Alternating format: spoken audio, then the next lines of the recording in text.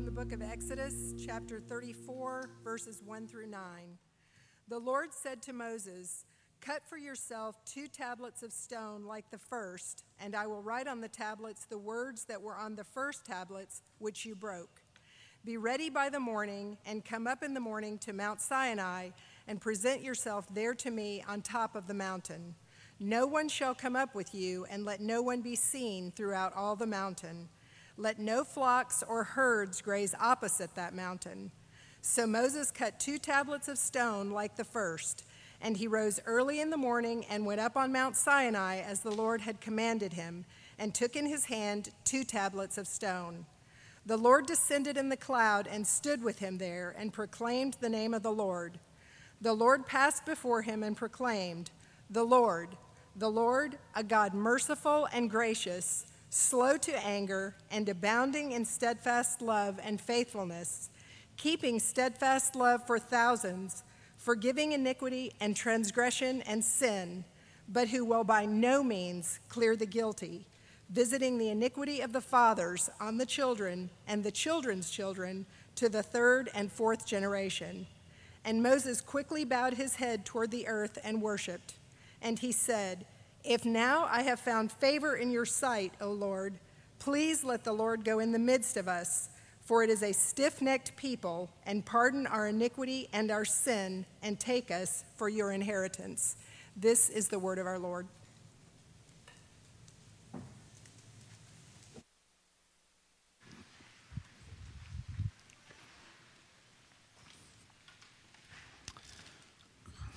Well, good morning. Good to see you all this morning. Great to be here. As Alan Michael said, my name is Josh, and I served here. I came here about a third of my life ago, so I'll let y'all figure that out and do the math, something like that. But so good to be back this morning. I'm excited to bring the word. Jerry has asked me to come and to teach on the topic, how to stay Christian in college. I thought, you mean I get 30 minutes? That's all to talk about? Whew, man. So go ahead and find your place in your Bibles, Exodus 33 and 34. I'm not going to preach the whole thing, I promise. I do have a timer up here with me, so I know how long that I've been up here. But my wife, Carrie, is in the back with our kids. We left here a handful of years ago, and we only had a couple. I can't remember. Now we have 5. And so somebody this morning said, "Your quiver is full." Yes, my quiver is full. But we love them, and God has blessed us. I serve as the college pastor at Alliance Bible Fellowship in Boone. And so if we have any students going to App, come tackle me and tell me. That way I can try to find you over the next couple of weeks, and we can help you get plugged in. One of the things I kept hearing as Corey and Kristen were talking, and I do remember I met Corey when Corey was like 9 over there when the classrooms used to be over there. It was crazy. So much has changed. And Kristen did help people with their chemistry. In fact, I actually remember that. But I love working with college students and seeing the spiritual transformation that takes place in that season of life as God is just doing some amazing things in our hearts and lives. A while back, our family came across a book that someone gave to us during the pandemic. You know, nobody was going anywhere or doing anything, and so read-alouds were suddenly all the rage, right? you know what a read-aloud is? You sit and somebody reads aloud. Anyhow, apparently they're not a big deal anymore, but they were in our home. I was like, "Sit down, I'm reading, be quiet." And I had this kid's version of a book that I'd wanted to read for a long time. It's called Pilgrim's Progress. How many of you have heard of the book, at least heard of it? Pilgrim's Progress. Okay, a lot of folks in the room. Good. And so apparently I talk about Pilgrim's Progress a lot to my students because I found out about 3 weeks ago that one of them does this impersonation of me talking about Pilgrim's Progress. I'm like, man, whatever. Like, it's like only the, number 2 most published book behind the Bible in the English language. Come on. And so I caught him one day at the church and I said, "Hey, Brad, come here." I said, "I heard that you do a pretty good impersonation of me talking about Pilgrim's Progress." I said, "Let's hear it." So he just lets me have it. "I'm on my 18th reading of Pilgrim's Progress." I'm like, whatever, man, whatever. This book's great. Changed my life. God has used it in some amazing ways. Charles Spurgeon, my hero, said, if you pricked it, it would bleed Bible. And that's just awesome. He said he read it over 100 times in his life. I'm thinking if Spurgeon could give his time to that, like surely I can. So I read this kids version. It was on a first and second grade level, real short chapters, summary, easy to follow. And we're going through the story. And at first I'm getting some eye rolls and I'm getting some yawns and things. And then a few chapters in, they start to sort of lean in, and they're starting to listen like this. And I'd get to the end of a chapter and they would, Dad, keep reading. And I was like, no. We're going to hold it for next time. A little cliffhanger. But I got to the end of the book, and I sat there in tears. I'm wiping tears away from my eyes, and my kids are looking at me going, what is wrong with you? Have you lost your mind? As we neared the end of the book and what Christian was experiencing. If you haven't read it, I won't spoil the story for you, but I'll give you just the overview because it's going to help some of what I'm talking about this morning make sense in the text. In the book Pilgrim's Progress is a man named Christian who's living in the city of destruction. He's living in the city of destruction when he comes upon this book that talks about the judgment to come on the city in which he is living. And so he realizes this book also talks about another city called the celestial city, the heavenly city. And that celestial city is ruled by a good and loving king. And the more Christian keeps reading, it keeps him up at night, and he's thinking about his situation in his city and his family. And the only thing he wants to do is to flee the city that he's living in, the city of destruction, and get to the celestial city where he can lay eyes on the king. The whole time, that's what he begins to think about, is seeing this good and gracious king. And so all throughout his journeys, he sometimes wanders off the path, the highway of holiness. He wanders away into some difficult and dark places. And he thinks it's all over for him. And he loses his way, but there's this one single desire that captivates Christian's attention. It is to get to the city so he can see the king. He wants to lay eyes on the king. And the story captivated me because I largely grew up in church. But up until about a year and a half ago, even my time in ministry, up until about a year and a half ago, I don't know that I would say the single desire of my life was not perfectly but consistently to see the king. If I thought about heaven or talked about heaven with someone else, it was always no more pain and no more sadness and no more sorrow. And those things are true. Revelation talks about that. But all of a sudden, because of this work that Bunyan wrote called Pilgrim's Progress, the attention and the affections that I have for this world, they just shifted out of the way. And the single thing on my radar was, I want to get to the city. I want to see the king. I want to wrap my arms around him if I can, and I want to just hear him tell me about his goodness and his glory. Now, you say, wait a minute, you're preaching on staying Christian in college. Come back to us. Why would I start a message on staying Christian in college with a story from a 400-year-old book? Because having been a college student and now being a college pastor, I firmly believe that the central truth of that 400-year-old book is the only way that I know to tell you how to stay Christian in college. I can give you tons of tips and tricks, and I love the things that they shared this morning, and they are absolutely true. I stand behind every single one of them. But here's the reality. I can give you a bunch of life hacks or faith hacks for how you can navigate the choppy waters of your transition to college.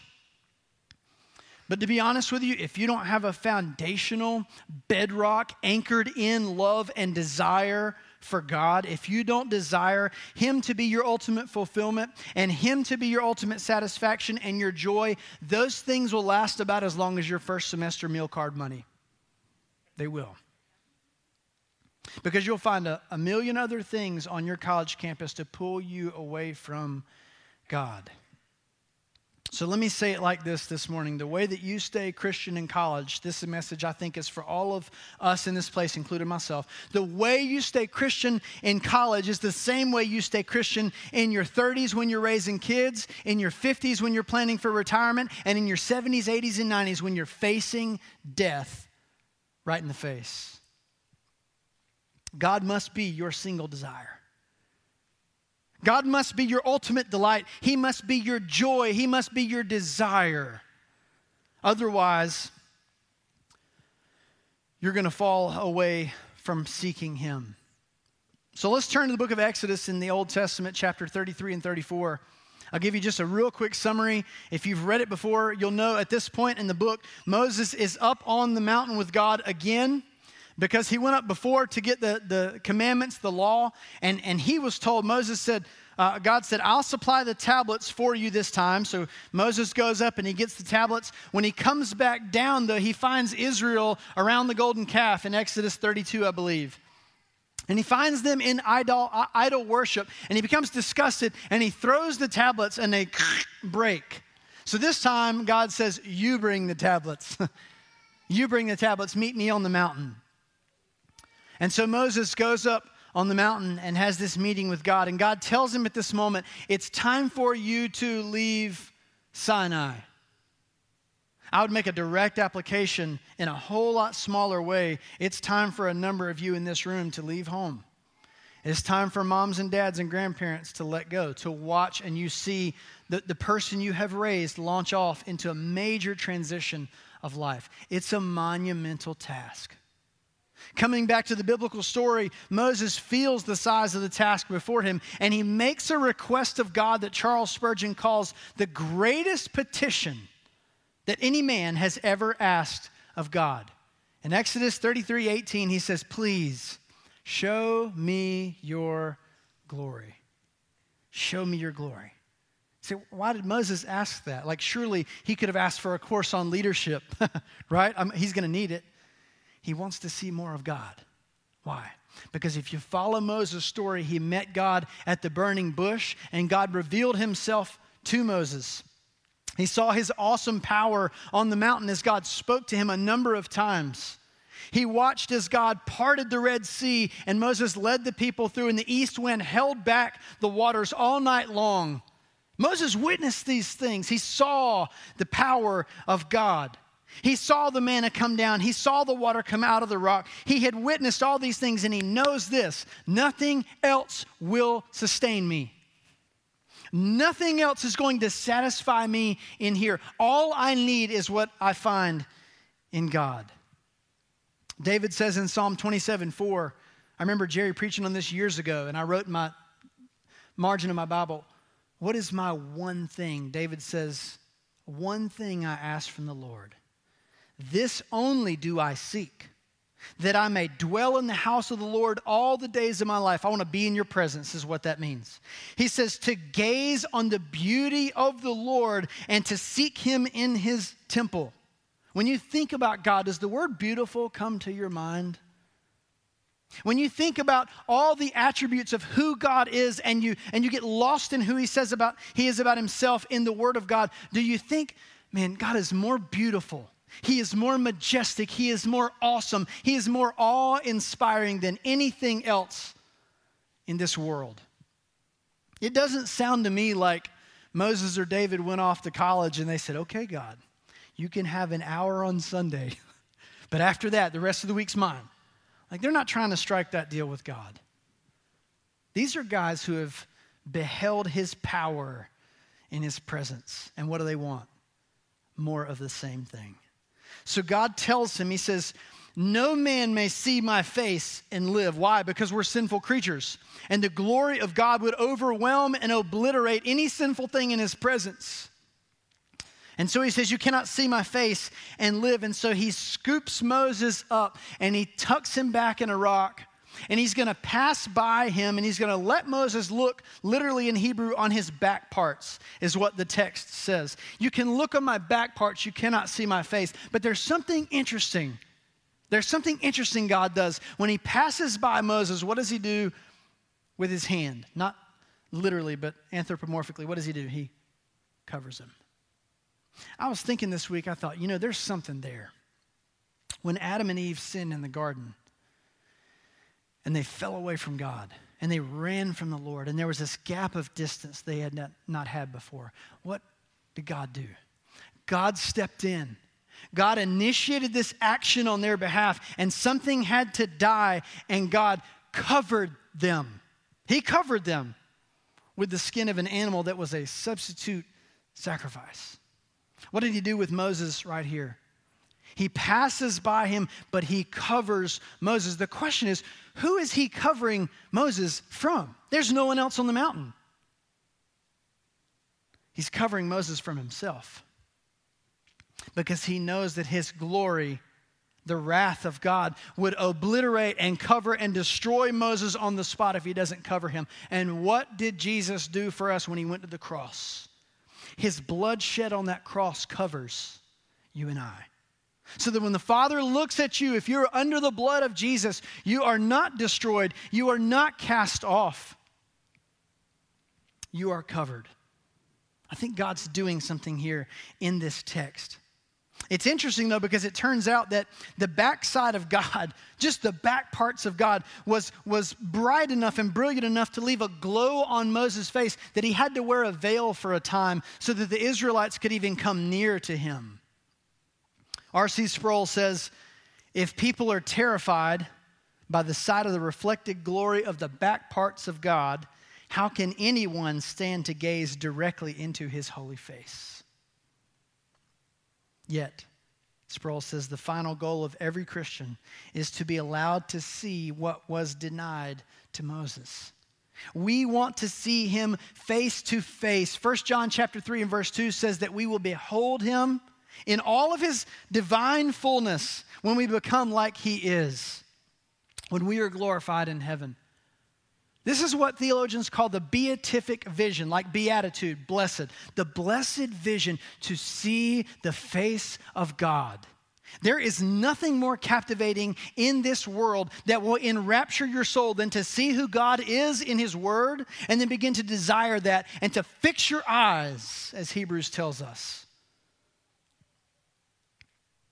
on Christ, who ran that race for us so that we will see him one day. Let's go to the text, Exodus 34. Moses wants to see God and his glory, but God says, I have something to say to you. You're not going to see it, you're going to hear it. And in verses 6 and 7 that we're going to cover, God preaches a sermon on the perfection of his holy nature. He does not cover every facet of who he is, but he holds out his heart, who he is in his heart, to Moses. In verse 6, he begins by repeating his name twice. In many of your English Bibles, it will show up in small capital letters. The Lord, the Lord. This is the sacred name of God that is tied to his covenant with his people. Not his contract, because we know Israel did not hold up to their end of any bargain almost ever, right? The same thing with you and I.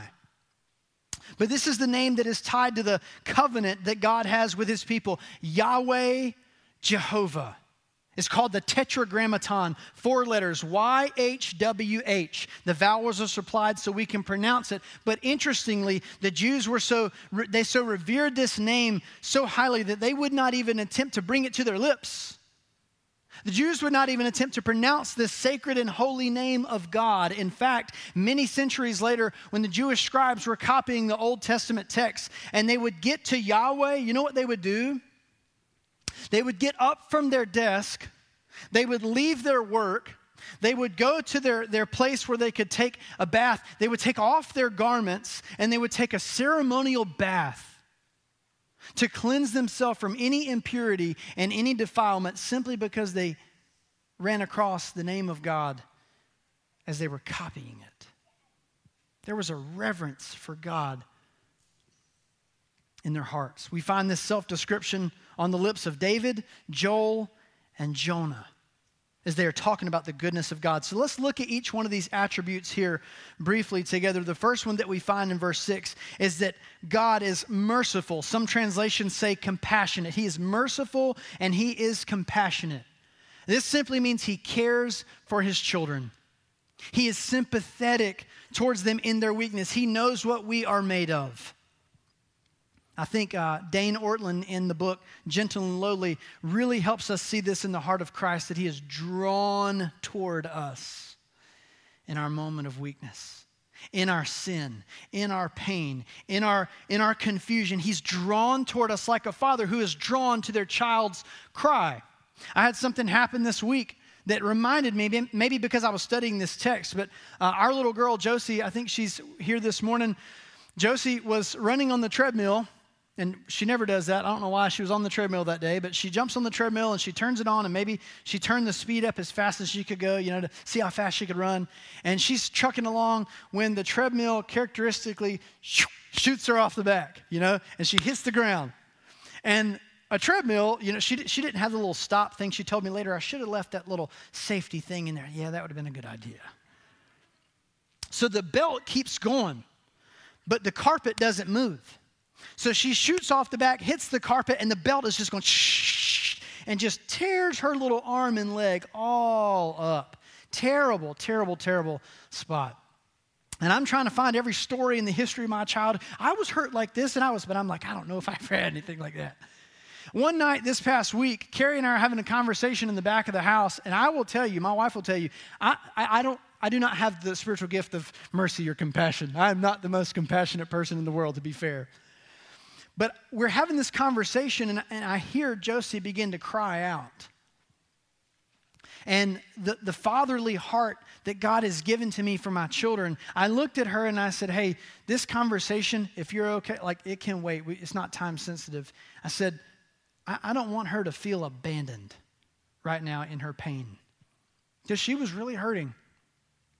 And I go in the room and I kneel down beside her, and we sort of attempt to doctor her, although I have no doctoring skills. And, we pet her and talk to her and try to pray with her.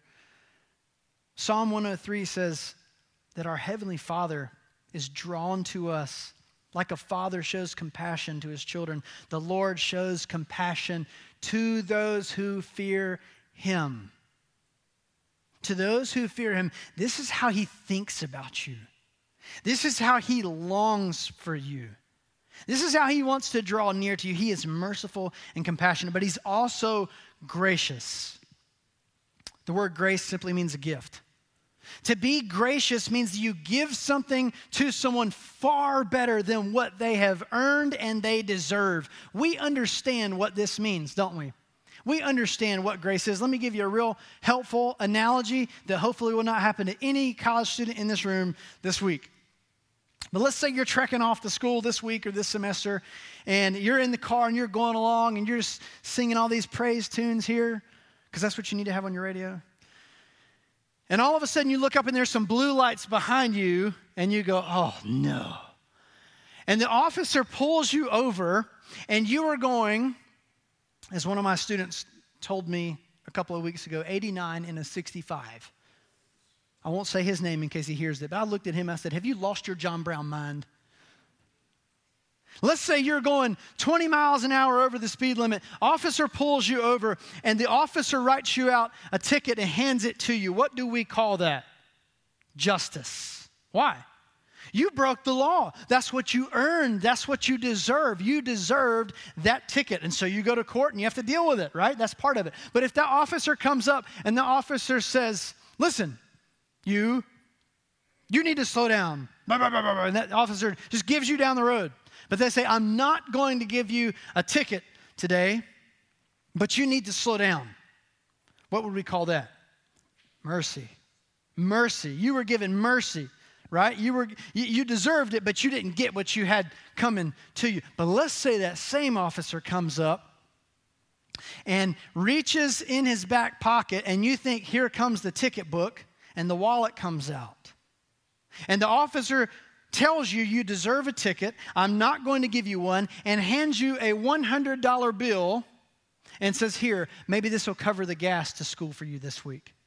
And you're like, what just happened? Who are you? Who am I? What just happened? What are we doing? What do we call that? Grace. Grace. Lavish, lavish grace. You deserve the penalty, and in its place you were given a blessing. The Bible tells us in Romans 3:23, the wages of our sin is what? Death. What are wages? What you earn. What you deserve. What I deserve, what I've earned. The wages of sin is death, but the free gift of God is eternal life in Christ Jesus, our Lord. That's grace. God is a gracious, gift-giving God. But third, He is also slow to anger. It doesn't say he says no to anger. Some people today want to say, I don't like this concept of an angry God. You don't get to pick. Sorry. He's not no to anger. He is slow to anger. Because think about this. If something terrible or wicked happened, like something really unjust, something terrible happened in your life, if the people around you did not get angry, you would wonder, what's wrong with you? If God does not get angry at sin, he stops being God. He must get angry at sin. He must punish sin. That's why there's a day coming, it says in Hebrews 9, that it is appointed to every man to die once and then to face the judgment. He must punish sin because he's a good and righteous and just God, but he's slow to anger. He doesn't have a microwave kind of anger. You know, you push the button and thing takes off. He has a crock pot kind of anger. Because on his divine timetable, as he's waiting for that appointed day, it's low and slow, but it's coming. It's coming for all those who do not repent and turn to faith in Christ Jesus our Lord. I love the older translations, what they call it. If anybody has an older translation, it says the word long suffering. That's a good word, isn't it? He suffers long with our falterings. He suffers long with our failings. He is patient with you. He is patient with me. Is anybody else glad for that this morning? Man, I am. Jeez. Fourth, he is abounding in steadfast love. Notice that first word I said, he's abounding over the boundaries, exceeding the boundaries with this thing the Hebrew calls chesed. It's kind of a fun word to say. It's kind of like stuck in here, you know, chesed. It means loving kindness, faithfulness, steadfast, loyal love for his people. It specifically refers to this covenant that God has with his people. He's not going to break his promise. He's not going to walk away. When God makes a promise, when he writes a check to you in the scripture as his people, you can go straight to the bank. Because Philippians 4:19 tells us that he has all the resources in his son Christ to back up those checks that he writes. That's my translation. Fifth, in verse 7, he repeats the one we just mentioned on chesed, but he repeats it in a different way. Instead of talking about the kind of love, the quality of that love, now he's talking about the vast length of his love. Now he's talking about the quantity of love. Paul talks about this in Ephesians chapter 3. Paul says to the Ephesians, I want you to know the breadth and the length and the height and the depth of the love of Christ. I want you to understand how much he loves you. Not because of anything you've done to earn, but because of who, this is his heart. This is who God is. On your best day and on your worst day, you don't move him one iota on the needle. Psalm 136 tells us 26 times. I didn't study this, but I bet it's probably an acrostic, 26 letters in the Hebrew alphabet, and it says his love endures forever. His love endures forever. His love endures forever. To thousands and generations. That's who he is. Number 6 tells us God is forgiving. These last two are interesting because it juxtaposes two things that you think, well, they can't simultaneously exist, right? They're oil and water, right? No. God is forgiving. The Hebrew word here means to lift up and to carry away. That's what God does for us in our sin. He lifts our sin off of our shoulders and he carries it away. You say, to where? If he's just, he's got to carry it away to somewhere, right? He's got to place it on someone, right? Isaiah 53 talks about a suffering servant. One who would be pierced for our transgressions. Crucifixion wasn't even invented when Isaiah was written. And it's prophesying one who would be pierced for our transgressions and he would be crushed for our sins. It was the will of the Father, his good pleasure, to crush his Son so that you could be forgiven because that's who God is. His justice was met in the substitutionary death of Christ for sinners. I heard the story of a man recently. I won't give too many details just to protect his identity. It was a Chinese man coming out of communist China, never heard about this God we're talking about this morning. And as somebody shared the gospel with him, he listened wrapped with attention, and at the very end, they offered salvation to them. They said, would you like to receive Jesus Christ as your Savior? And here's what he said. He said, I would love to receive Jesus Christ as my Savior if he will have me. What an attitude. What a sense of submission and reverence to the holiness of who Jesus is. A transcendent, big picture of who God is that so swallows up our little bitty self that you don't become important, but you become important in light of who God is and his majesty. This morning, I'm trying to set God in front of you, whether you're a college student or whether you have a terminal diagnosis. I'm trying to set God in front of you from this scripture to show you that there is nothing else in this world that compares to who God is. I believe that. I believe that. And I believe that if any person in this room grabs onto a picture of who God is and you get one little taste, what do you want? You don't want the cheap plastic imitation junk of this world. You want more of him because there's nothing else that tastes that good. What do the Psalms say?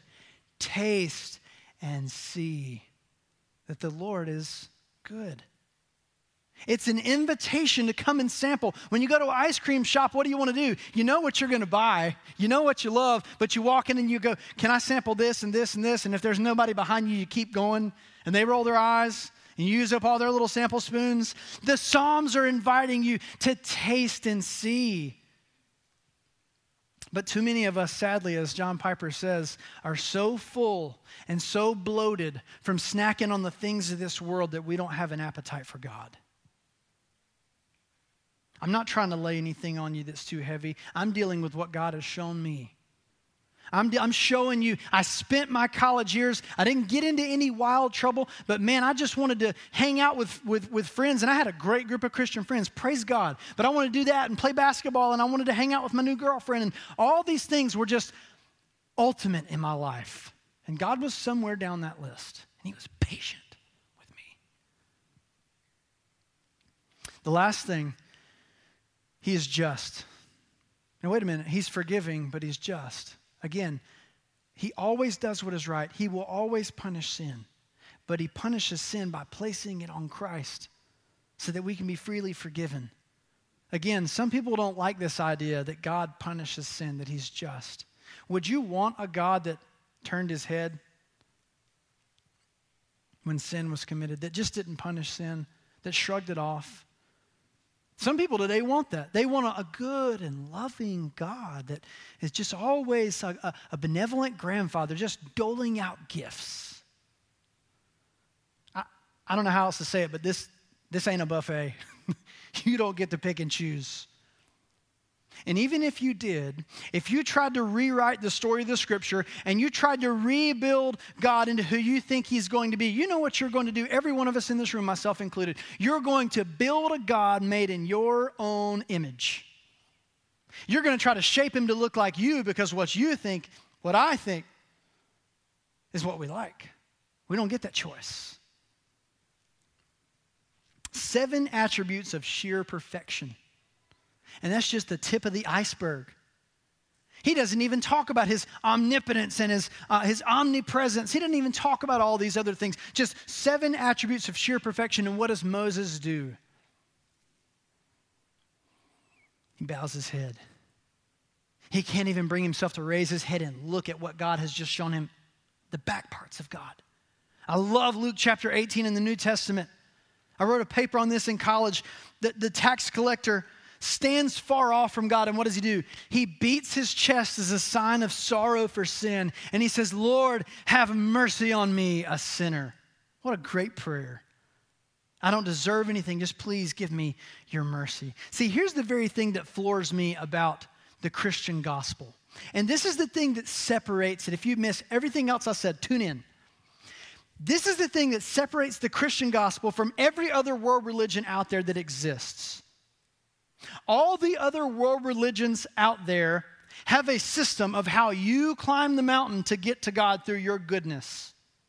You have to go up to him because he's not moving, whoever that God is. But the Christian gospel tells us that you can't climb that mountain. And I'm coming down to you. And you're not going to walk up side by side as we hold hands together, kind of hunky-dory buddies. The Bible says we're dead in our sin.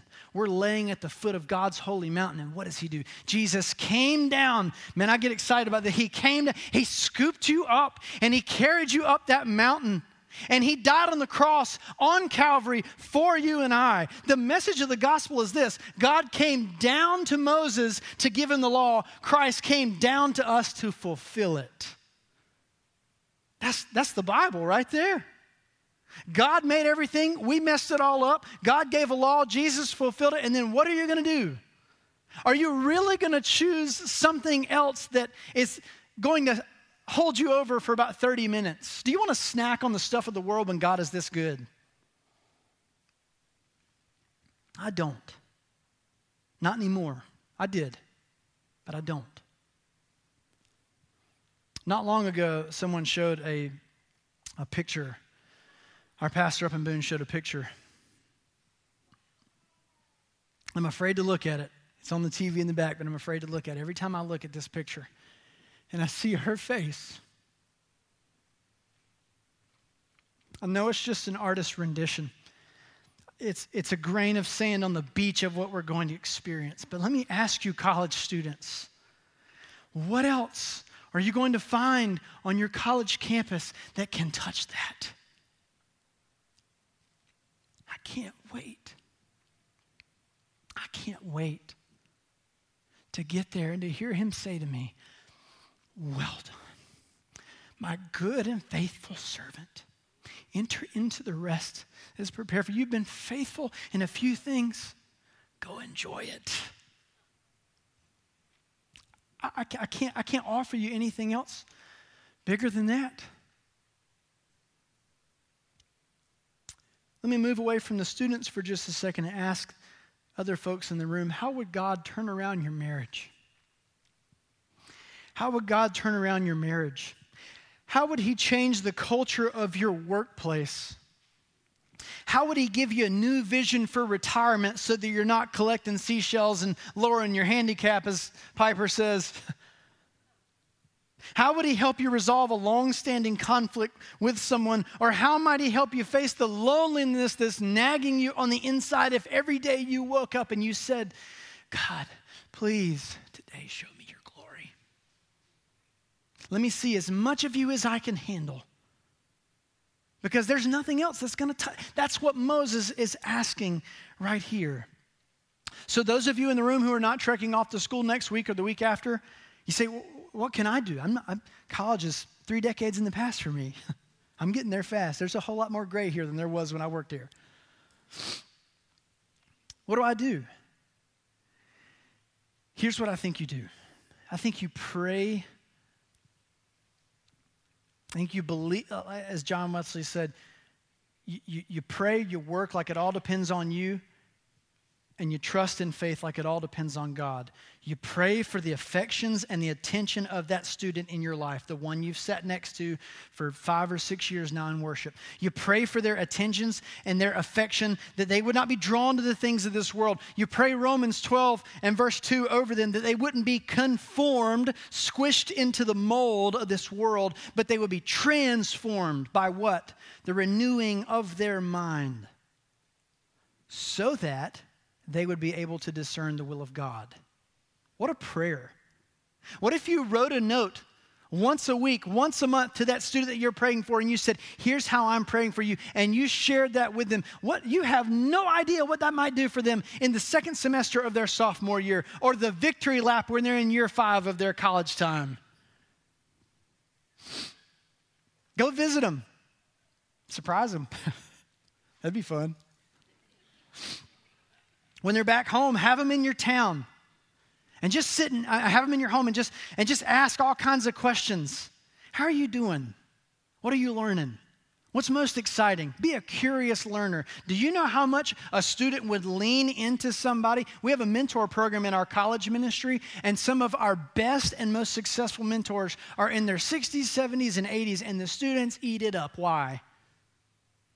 Because those 80-year-olds lean in with the posture of a curious learner, and they say, "Tell me, help me understand.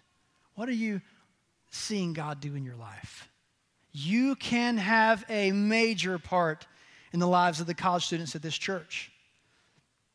Now, I know some of you this morning are disappointed.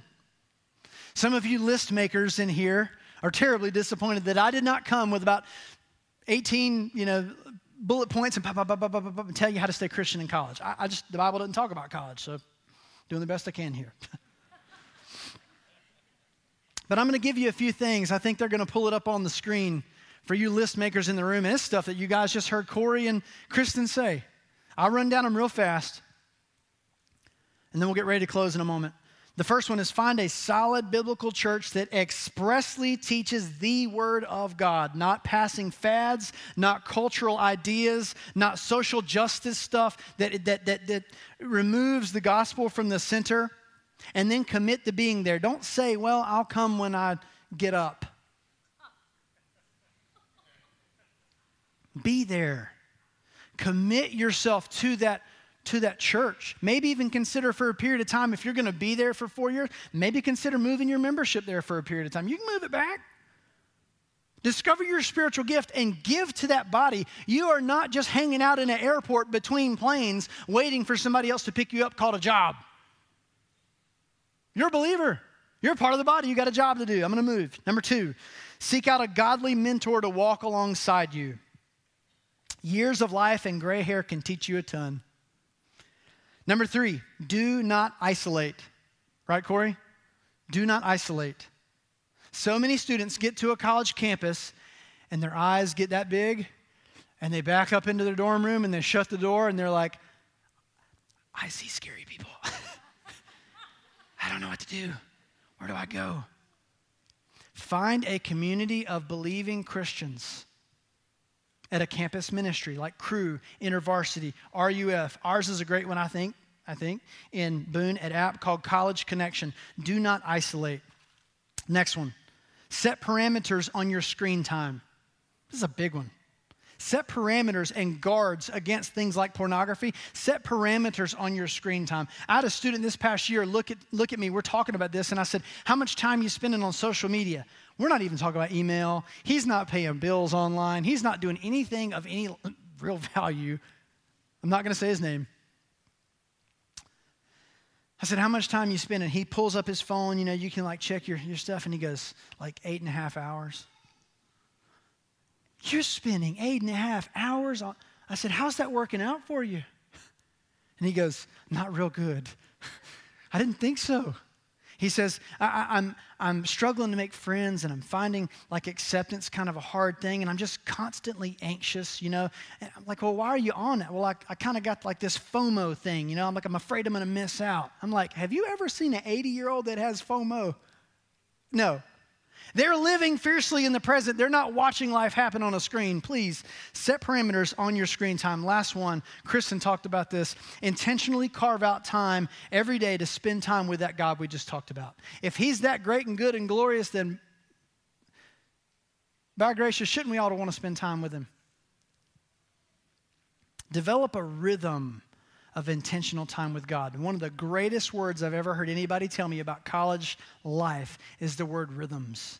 Healthy sleep rhythms, healthy diet rhythms, healthy friendship rhythms, healthy rhythms of spending time in the Word, healthy rhythms of prayer, healthy rhythms of exercise. Develop a good spiritual rhythm for spending time with the Lord. So I'm going to close in prayer in just a second, but we have some questions, I think, on the screen. If you want to pull out your phone and just snap a picture of these right quick, and then instead of talking about them now, like our college students talk about them after the message on Sunday nights, take this set of questions, and you may have some that are infinitely better than mine, but take this set of questions and talk about these things with a friend, with a mom, dad, grandparent, mentor, figure, neighbor. Talk through these things together this coming week. Ask the Lord to search your heart as you think about heading off to school. Let me pray, and I'll close it up.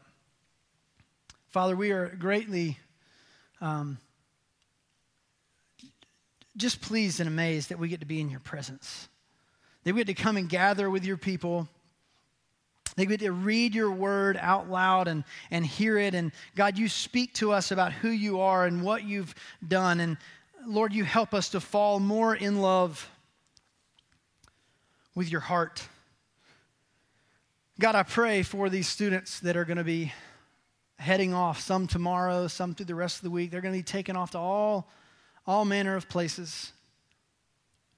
I pray like Christian, that they would be guided by one desire. Like David, one thing alone do I seek, to be in your presence, to worship you, to see your face. I pray, God, that everything else would taste terrible in their mouths.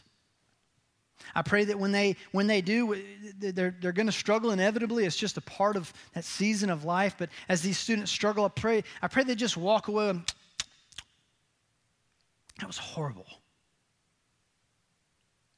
And they would remember this text, not even my words, but they would remember that, God, you're a God who is merciful and gracious, abounding in steadfast love, forgiving and just.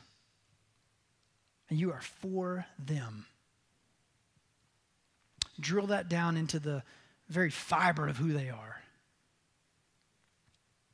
I pray these things in Jesus' name, amen.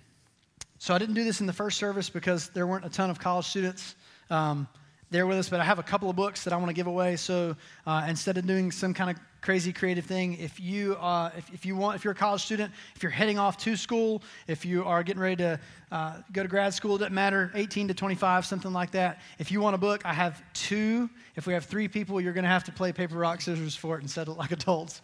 So just come see me at the end.